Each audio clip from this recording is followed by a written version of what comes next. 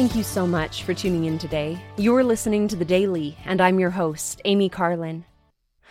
As I studied some chapters in the book of Alma this week, I noticed that when people are converted to the gospel of Jesus Christ, they change. And as disciples of Christ, we should always be striving to be more deeply converted.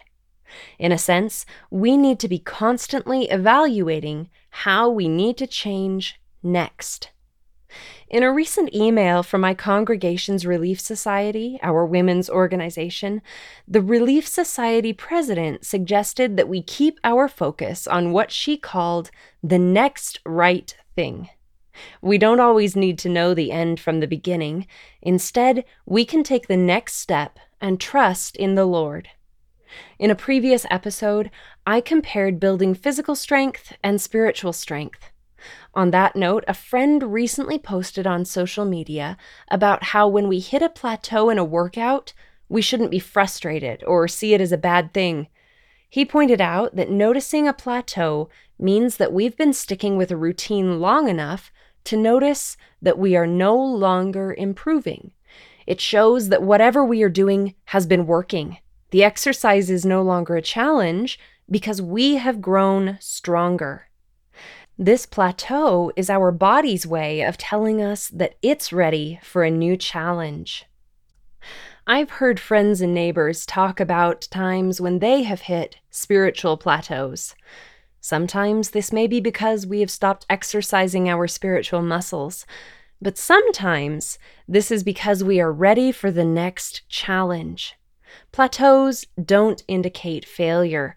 Rather, they tell us that we are now ready for more. We are ready to grow beyond our previous limitations. The anti-Nephi Lehis, also known as the people of Ammon, always chose to pursue the next right thing in order to avoid plateauing. First, they accepted the gospel of Jesus Christ with soft hearts. Then they repented and gave up their past sins. Next, they chose not to fight back against their brethren in the face of death because they did not want to fall back into old habits of transgression. Finally, they were willing to rely on the mercy of the Nephites to leave the danger of living among those who threaten their lives. All of these were hard things, but each time they faced the new challenge with faith in the Lord. When we encounter what might be considered a plateau, let's remember the people of Ammon and choose to do the next right thing.